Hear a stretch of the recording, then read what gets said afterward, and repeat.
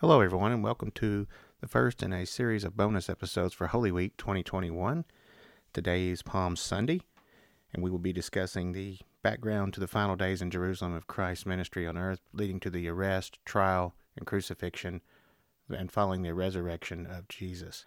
As we do a little background before we read from the scripture on regarding Palm Sunday, I'm going to read today, just background, I'm going to be reading from the New American Standard 95, as is usual for this program, and I'm going to be reading mostly from Matthew's Gospel today, so that we will stay in one author's account. But I want to give a little background. Beginning in chapter 17 of Matthew, the Peter, James, and John had seen the transfigured Christ. They had seen the glorified Christ and had seen Elijah and Moses on the Mount of Transfiguration. In verses 22 and 23, it says, "And while they were gathering together in Galilee, Jesus said to them, 'The Son of Man is going to be delivered into the hands of men, and they will kill him, and he'll be raised on the third day.' And they were deeply grieved." After that, he gives instruction on paying taxes, instructions on humility in chapter 18, how to punish offenders.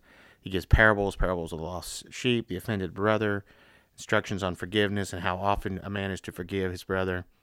Chapter 19 begins with instruction on divorce, the dealing with adultery, and then beginning in chapter 19, verse 16, we have the confrontation with the rich young ruler who goes away sorrowful, for the love of his possessions was great in him, and so he went away sorrowful after meeting Jesus. And he had the apostles' reward of everlasting life, prophesied in verse 27 through 30. Finally, in chapter 20, we begin to see the beginning of the end, and you have the parable of the laborers in the kingdom, the vineyard, beginning in verse 1, and that carries over through verse 16. And then Jesus once again speaks to them about his death and resurrection. Verse 17 we'll read, "As Jesus was about to go up to Jerusalem, he took the 12 disciples aside by themselves, and on the way he said to them, 'Behold, we are going up to Jerusalem, and the Son of Man will be delivered to the chief priests and the scribes, and they will condemn him to death. And I will hand him over to the Gentiles to mock and scourge and crucify him, and on the third day he will be raised up.'" There are parallel accounts to this in Luke as well. After this, you have the sons of Zebedee, James and John, and how their mother had already asked. They begin to ask who's the greatest in the kingdom.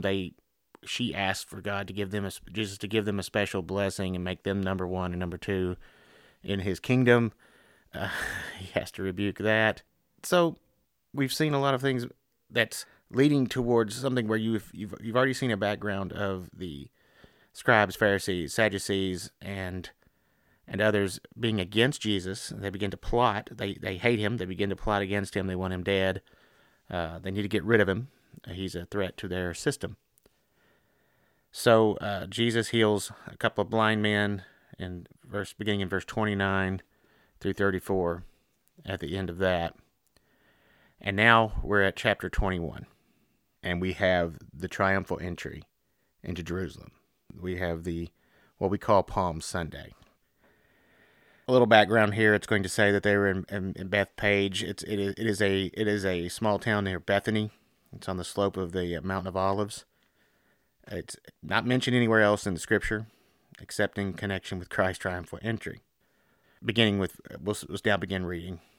"When they had approached Jerusalem and had come to Bethpage at the Mount of Olives, then Jesus sent 2 disciples, saying to them, 'Go into the village opposite you, and immediately you will find a donkey tied there, and a coat with her. Untie them and bring them to me. And if anyone says to you, you shall say, The Lord has need of them, and immediately he will send them.' This took place to fulfill what was spoken through the prophets. 'Say to the daughter of Zion, Behold, your king is coming to you, gentle, and mounted on a donkey, even on a colt, the foal of a beast of burden.'" Now I want to stop for just a second to discuss that. This was a fulfillment of a messianic prophecy to be found in Zechariah chapter 9. We'll begin here in verse 8 and read through verse 10. "But I will camp around my house because of an army, because of him who passes by and returns, and no oppressor will pass over them any more, for now I have seen with my eyes. Rejoice greatly, O daughter of Zion. Shout in triumph, O daughter of Jerusalem. Behold, your king is coming to you. He is just and endowed with salvation, humble, mounted on a donkey, even on a colt, the foal of a donkey. And I will cut off the chariot from Ephraim, and the horse from Jerusalem. And the bow of war will be cut off, and he will speak peace to the nations, and his dominion will be from sea to sea, and from the river to the ends of the earth. This covenantal language used here about Israel is both the now and the not yet. This partially is fulfilled in Jesus' triumphal entry to Jerusalem on Palm Sunday, a direct fulfillment of the part about riding in on a donkey, on the colt, foal of a donkey.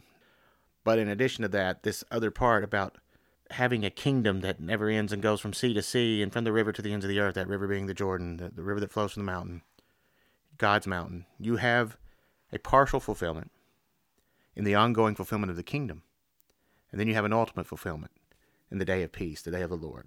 Returning to Matthew chapter 21 and beginning in verse 6. The disciples went and did just as Jesus had instructed them, and brought the donkey and the colt, and laid their coats on them, and he sat on the coats. Most of the crowd spread their coats in the road, and others were cutting branches from the trees and spreading them in the road.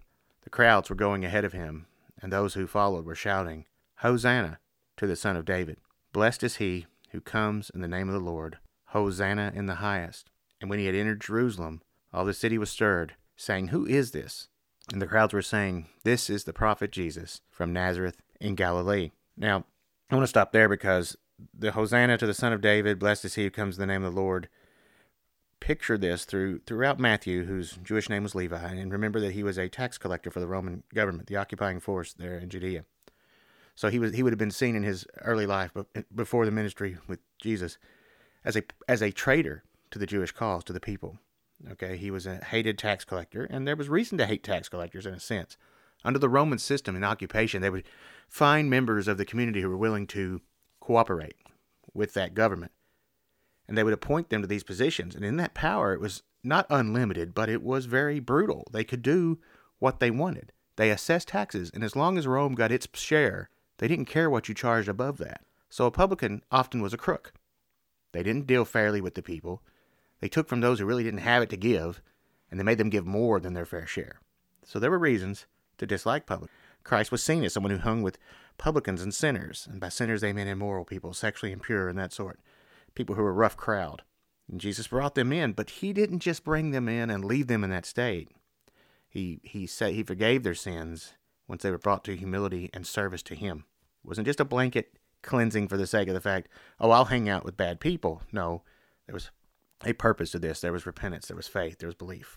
Now, after this, he goes into the temple, and this is the cleansing of the temple, and some see this as a second cleansing, possible second cleansing, because you remember, have different Gospels, they put the cleansing of the temple in different areas, and in this case, you have what appears to be a second cleansing. There was 2 times that Jesus entered the temple, and this was in fulfillment of prophecy as well. Beginning in verse 12, And Jesus entered the temple and drove out all those who were buying and selling in the temple, and overturned the tables of the money changers and the seats of those who were selling doves. And he said to them, It is written, My house shall be called a house of prayer, but you are making it a robber's den. Now this is in fulfillment of Isaiah 56:7, Jeremiah 7:11. Okay, these are messianic prophecies being fulfilled. Remember that he was a Jew. Levi was his Jewish name. Matthew was concerned in his portrayal of Jesus as the Son of David, the Messiah, the anointed king, Lion of the tribe of Judah, you could say. And so, constantly throughout his scripture, he'll say, and this was to fulfill prophecy, or this was as it was written. He's constantly referring to the Old Testament scripture so that they could see in the law and prophets and in the Psalms, which are full of prophecy, how that Jesus was prophesied and how the little things, seemingly little things that he would do, or even destructive and obstructive to the traditions of Jews that he was doing, was actually prophesied in the Old Testament, and that he was fulfilling this. This was godly. This was planned. We'll continue in verse 14. And the blind and the lame came to him in the temple, and he healed them. But when the chief priests and the scribes saw the wonderful things that he had done, these are not bad things, these are good things. He was cleaning the temple. And the children who were shouting in the temple, Hosanna to the Son of David, they became indignant. And they said to him, Do you hear what these children are saying? And Jesus said to them, Yes. Have you never read? Jesus would always quote scripture. Out of the mouth of infants and nursing babies, you have prepared praise for yourself. So he questions them. Have you not read this in Scripture? Well, certainly they had. So he's quoting it to them, right, to get it back to them. This is in Psalms 8. Psalms 8:2. And he left them and went out of the city to Bethany. So he goes back to Bethany, and he spent the night there.